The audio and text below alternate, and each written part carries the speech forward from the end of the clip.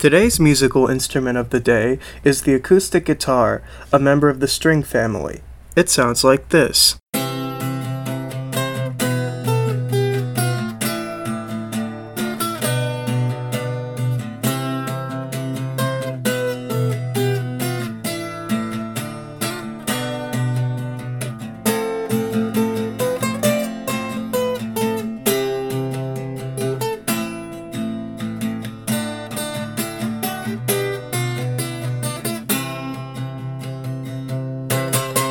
Hi everyone, and welcome back to Music, the Universal Language, a podcast where we discuss the important aspects in the world of music.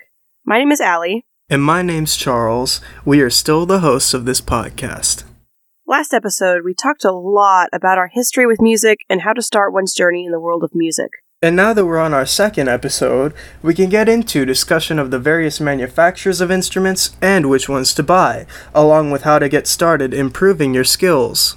Shall we start with Yamaha then? We might as well. They're in the title of this episode. Okay. So, to any water sports enthusiast, Yamaha is probably already a pretty big name in your life, as they make several models of boats and jet skis, and pretty high quality as well for my many memories on the lake in the summers with my uncle. Yeah, I have a memory. I saw a Yamaha motorcycle at my apartment complex once. It was red and shiny and cool looking. But don't go on my anecdotal evidence alone, because their name is literally the Yamaha Motor Company. Yeah, that's true. They make ATVs and snowmobiles too.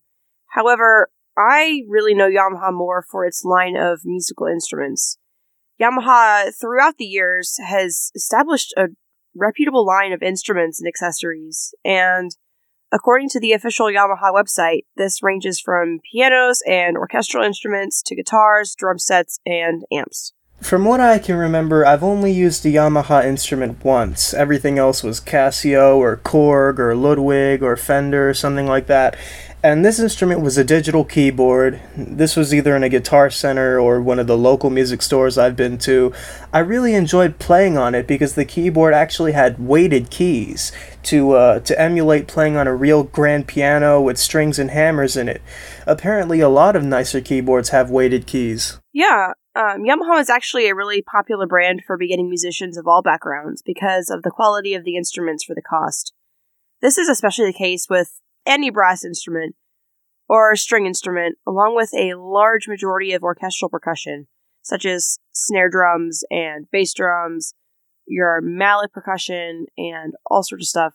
People that are also looking for their first drum set or electric piano should also consider looking at Yamaha as well. Yeah, from my experience, the only bad or scary thing about Yamaha for any new user would probably be the price points, but Yamaha makes very good instruments, so it's only fair.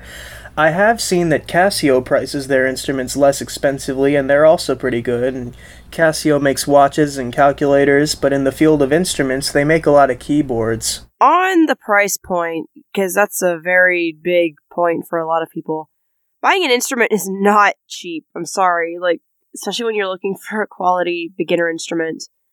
If you're seeing one of those I got this guitar for $40 on Amazon, it's probably more of yes, it's a guitar and it'll work for you, but ultimately the quality won't last you for very long.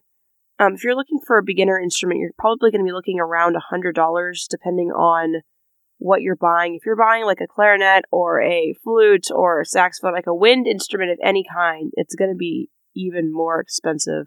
This is especially if it's new. Not all, but a lot of music stores will allow people to pay off the instrument in monthly payments, which does help with the cost, but not all music stores will do that. Yeah, that's cool about the monthly payments. I didn't know that. On today's episode of Things I Learned Today, right? Mm-hmm. Not all stores will, but a lot of places do offer plans with some of the more expensive instruments. I remember having one when I got my first clarinet, which was around $1,000, I think. However, not all instruments have to be bought new. When buying an instrument used, one must be cautious, super, super cautious, when looking at quality and the condition of the instruments. Now, I personally don't have any experience in renting or paying a monthly loan or in purchasing used instruments.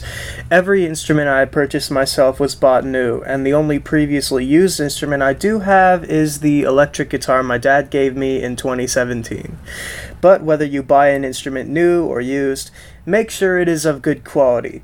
And if it's not, don't buy it unless you're willing to put in even more money to get it fixed by someone who repairs instruments regularly. Yeah. If you're going to buy an instrument used, which you can, totally fine. But if you don't know much about it, I would really try and have someone that's more knowledgeable of the instrument look at it and see what they think. If you're buying it from someone locally, see if you can try it out first before you buy it, or take it to have someone look at it, that kind of thing. I did a really dangerous thing in college, and I bought a clarinet off of eBay with just looking at pictures. And I'm lucky that it actually ended up being a really good quality clarinet, but there's a lot of times that they'll post pictures and it's actually worse than what they posted, so be careful. Yeah, I mean that's kind of eBay in general, but Yeah. you know, for woodwinds, there's a website called Woodwind and Brasswind, which from here on out will be abbreviated as WWBW, and they seem to be a great online retailer for wind instruments and orchestral strings. This is not an advertisement or a sponsorship, they're just really good and very comprehensive. Check them out at wwbw.com. For something less orchestral, check out Musician's Friend at musiciansfriend.com. This isn't an advertisement or sponsorship from them either. They're a pretty good website for ordering guitars, bass, drums, recording equipment, DJ equipment, amplifiers. My mom got my MIDI keyboard and my studio speakers there. It's really pretty standard, and it's kind of like Guitar Center. Speaking of which, Guitar Center also has a website. Another website to look at for specifically percussion is LoneStarPercussion.com, which is a company made by percussionists for percussionists. Like anything percussion they have, including sticks, drum sets, world percussion, amplification, sheet music, marimbas, snare drums, like all of the percussion things. And they have so many more things. I have a lot of friends that are percussionists. They play drums and they shop there pretty often. Now that we've listed some websites to find and purchase musical instruments, we can show you where to find music lessons. YouTube is a great start because it has all the resources you'd ever need to learn how to play on any musical instrument. YouTube has countless hours of lessons and play-along footage. There's also musictheory.net, which we mentioned in the previous episode. They have music lessons and exercises on their website and as iPad apps. While I agree that YouTube is really, really helpful and free, and I've definitely used it before, I would also really recommend getting lessons if you're wanting to get serious on any instrument. Usually any major or even community university that offers a music degree usually has a plethora of music students willing to offer lessons for a relatively low price, or an actual music school that's run through the university. Getting lessons from a person allows you to make sure that your form is correct, that you're reading the music correctly, and it allows for a way to build your skills on an instrument while still playing pieces you like. Other places to turn if you don't live near a university include music stores and online. There are a lot of people nowadays that have private studios and give lessons locally or even over the internet. In the typical music lesson, and I'm chiefly talking about an in-person lesson, but this could apply to learning virtual too, there are lesson books that the instructor tells you to buy and practice during the week. Then, on whatever day of the week your lesson is, you go to the studio and play it to the instructor. The way I see it is that lessons are kind of like tutoring for your instrument. If you're just starting out, they'll help a lot more with establishing the fundamentals and how to read music, play the instrument, and helping with songs, but whenever you get better, they're more directed at increasing musicality, style, and techniques with whatever pieces you're working on. I really like hearing your perspective about this sort of thing. It's different from what I've always known, and that's just because I'm not really well versed in music theory. But once you've gotten an instrument, and once you've received sufficient lessons, you might want to start learning real pieces of music, or even write your own. Oh, there are so many places to buy music online. Let me see. Sheet Music Plus is a good one, along with grothmusic.com, jwpepper.com. Honestly, I could keep going, but usually if you just search the title of the song that you want to buy, it will give you more websites than you want to look through. So if I wanted to purchase a copy of Let It Go from Frozen or something for flute, I would just type Let It Go flute music and give me a bunch of different places to buy it. It's like buying a book, honestly. Right. And once you've obtained your pieces of music, now you need to practice it. There are several different ways you can practice playing music, because if you practice now, you won't make mistakes later. Well, Obviously, if you practice a piece once or twice, you won't automatically get it 100% perfect, but your skills in relation to the specific piece you are practicing will improve with every time you practice it. This is the reason why musicians typically prefer practicing the pieces given to them as opposed to sight reading. see, I'm gonna totally go 180 on you. I think that sight reading is so important. And it really helps your skills as a musician. I'm not saying it's fun. It's not. It's not fun. It's not. I'm sorry. I don't know how to get around it, but it's so helpful in improving your reading skills. It's like, it challenges your brain and it lets you read a piece of music you might be wanting to play without just totally butchering it. Or it just helps you become more comfortable at reading in certain keys or in certain time signatures. Because it's like learning new vocabulary. You have to practice it in order to get better at it. Speaking of practicing, on to practicing music you are working on. I know that everyone has their own way that they prefer to practice, but how do you go about practicing, Charles? Okay, so there's two different kinds of techniques that I use, both of which are somewhat unorthodox to the traditional music theorist. When dealing with sheet... Oh no, let's see. What? When dealing with sheet music, let's see. When dealing with sheet music, sometimes I write the letters for the notes under the notes so I can follow along with it better. This also helps me to stop forgetting where the B is on a treble clef, where the D is on a bass clef, that sort of thing. When not dealing with sheet music, I tend to just learn songs by ear. I've always been more of an auditory learner than a visual learner. Everyone's different and everyone learns differently. And learning by ear just works for me. It's also why I like using MuseScore so much when writing sheet music, because when I place a note on the staff, let me scroll down. When I place a note on the staff, it plays the note whenever I left click. But what practice techniques do you use, Allie? I'm cringing. For me, like, writing notes in is, like, the last thing that I do. I really only write a note in if I've missed the same accidental, like, 15 times, and circling it and drawing arrows, and circling it again, and circling a different color, highlighting, and everything else, if that didn't help, because I've missed it so many times. But nowadays, that happens very rarely. It happened more when I was younger, but now that I've played for forever, I don't really do it anymore. When practicing a new piece, I really like to start working on it super slow with a metronome on so that I can make sure that all my notes and rhythms are right. And then after I've worked the entire piece at that tempo and all the notes and rhythms are right, then I will get the metronome a little faster and start over. I work phrase by phrase and slow down sections that I find challenging to me and work them out by repeating the passage over and over again. When I'm doing this, sometimes I'll change the rhythms up so that I can get the notes down, or I will play it all on one note so I can get the rhythms down. So if I have, like, something that's super technical and it's like a weird key run, instead of doing just like straight 16th notes, so I'll do like bum ba dum ba dum ba dum ba dum ba dum ba dum ba dum ba dum, so that you're doing like offsetting of the beats and you could think about the notes more so than just reading the music. If I'm doing a really syncopated measure, sometimes I'll put lines where the downbeats are in the measure. Then I will keep figuring out the piece little by little and increasing the tempo until I have the piece up to tempo and it's ready to perform.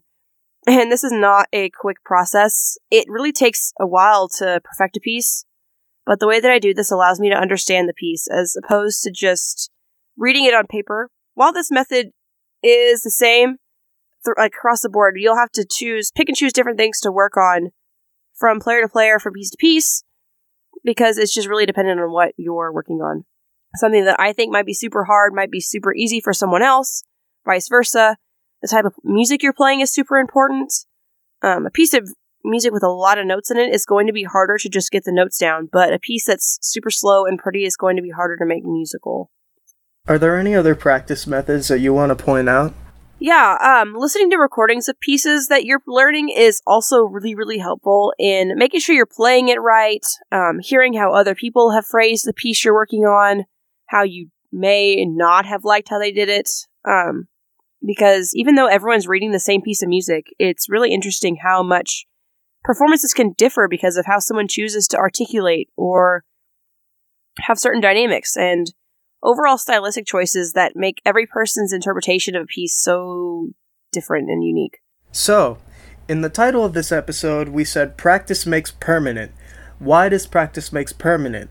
I know it's more of a music theory saying, but I think it should be explained to the audience here. Okay, so with any other skill, you have to practice it in order to get better, you know? This includes everything from practicing your instrument, doing an ollie on a skateboard, making a souffle, shooting a layup, and literally anything you have to try more than once to get right. You put in the work to make sure that you're doing the best you can at whatever you're doing. So this is what makes things permanent. This is something you do so many times you can rarely mess up. But if you learn it the wrong way, it is so much harder to relearn it the right way than if you just take the time to learn it the right way in the first place. If I learned a piece in the wrong key, it would take me a lot of time to unlearn how I had learned it and relearn it in the correct key. Speaking of learning, let's learn about the acoustic guitar, which is the musical instrument of the day. The invention of the acoustic guitar, which is any guitar with a sound hole in the body that does not require amplification to be heard, is somewhat of a muddy concept. In 1850, Antonio de Torres Jurado, who was a guitarist and guitar maker from Spain, is credited with designing the modern guitar. Jurado is credited with the invention of a style of internal bracing called fan bracing. Sometime later, a German immigrant in America named Christian Frederick Martin invented the X-bracing. These names for bracing within the guitar refer to how they look, which cannot be seen without cutting one open. There are two types of acoustic guitars, the regular acoustic guitar and the classical guitar. The main difference between them is the type of strings that they use. Acoustic guitars usually have steel strings and classical guitars usually have nylon strings. The shape of the guitar itself also changes slightly. There is also a difference in the style of playing, but it all depends on what kind of piece you are playing. The acoustic guitar can be played in several different ways, such as strumming, picking, and playing harmonics. Anyway, to cite our sources, we did our research on the Yamaha website, whoinventedit.net, and acousticguitar.com. Once again, thank you for that super interesting bit of information. I didn't really know there was different kinds of bracing, so that's super interesting. I will let you take the wheel on this next section, since you know more about guitars and guitar music than I do. So, who are some guitar players that I could listen to if I'm wanting to listen to good examples of guitarists? Well, for now, I'm chiefly talking about acoustic guitar players, not classical or electric, acoustic. I'll tell you about my 3 guitar gods on the electric guitars episode, but for now, American folk music utilizes the acoustic guitar, sometimes almost exclusively, with figures such as Bob Dylan. The answer, my friend, is blowing in the wind. The answer is blowing in the wind. Woody Guthrie. This land is your land, and this land is my land. From California to the New York Island, from the Redwood Forest to the Gulf Stream waters, this land was made for you and me.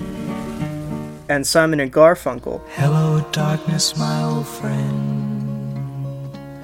I've come to talk with you again.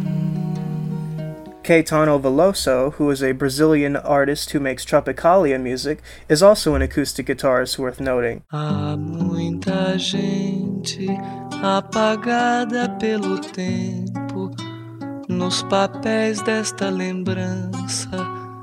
que tão pouca me ficou. The Beatles also used acoustic guitar a lot when they weren't using electric guitars. Some Beatles songs that use it include Norwegian Wood. I once had a girl, or should I say, she once had me. Blackbird. Blackbird singing in the dead of night. Take these broken wings and learn to fly. And I Love Her. I give her all my love, that's all I do. And if you saw my love, you'd love her too. I love her. Julia. Ocean child calls me, so I sing the song of love, Julia. Mother Nature's Son. All day long, I'm sitting singing songs for everyone. And what has arguably become the Beatles' most well-known song ever, Yesterday. Yesterday, all my troubles seem so far away. Now it looks as though they're here to stay. Oh, I believe in yesterday. I think the only people I've heard, besides obviously the Beatles, are probably Bob Dylan and Simon and Garfunkel, but I really feel like that's most people's interaction with that list, except for maybe like some country singers. Right. So It's also worth mentioning that guitarists don't usually read regular sheet music, as do most instrumentalists. Some guitarists read specialized tab charts that depict all 6 strings, and instead of notes and rests on a 5-line staff, there are numbers that coordinate with the frets on a fretboard. For example, if a piece called for a guitarist to play 5, then 7, then 9 on the B string, then they would play the 5th, 7th, and 9th frets on the B string in that order. And one person actually described it to me as visually reminiscent of Rock Band. Oh, Rock Band. That was a time of my youth that I was never very good at Guitar Hero or Rock Band. I played on hard sometimes, and the hand shifting just did not ever go well. Tab charts are generally used, though, for more technical music that requires picking. So it's like if you have like the cool guitar solos or something like that. But if you're just doing strumming, you really don't need to use a tab chart. You just need to make sure you know your guitar chords and where they sit in the piece. But if you're doing any sort of picking, tab charts are probably where you want to go. Some do read regular sheet music, but it's a little bit more visually corresponding on tab charts. Yeah, that makes sense, but with the tab charts I've read, if there is any strumming, then there is sometimes an apostrophe to mark it, kind of like the breath marks on some woodwind instrument music. Okay.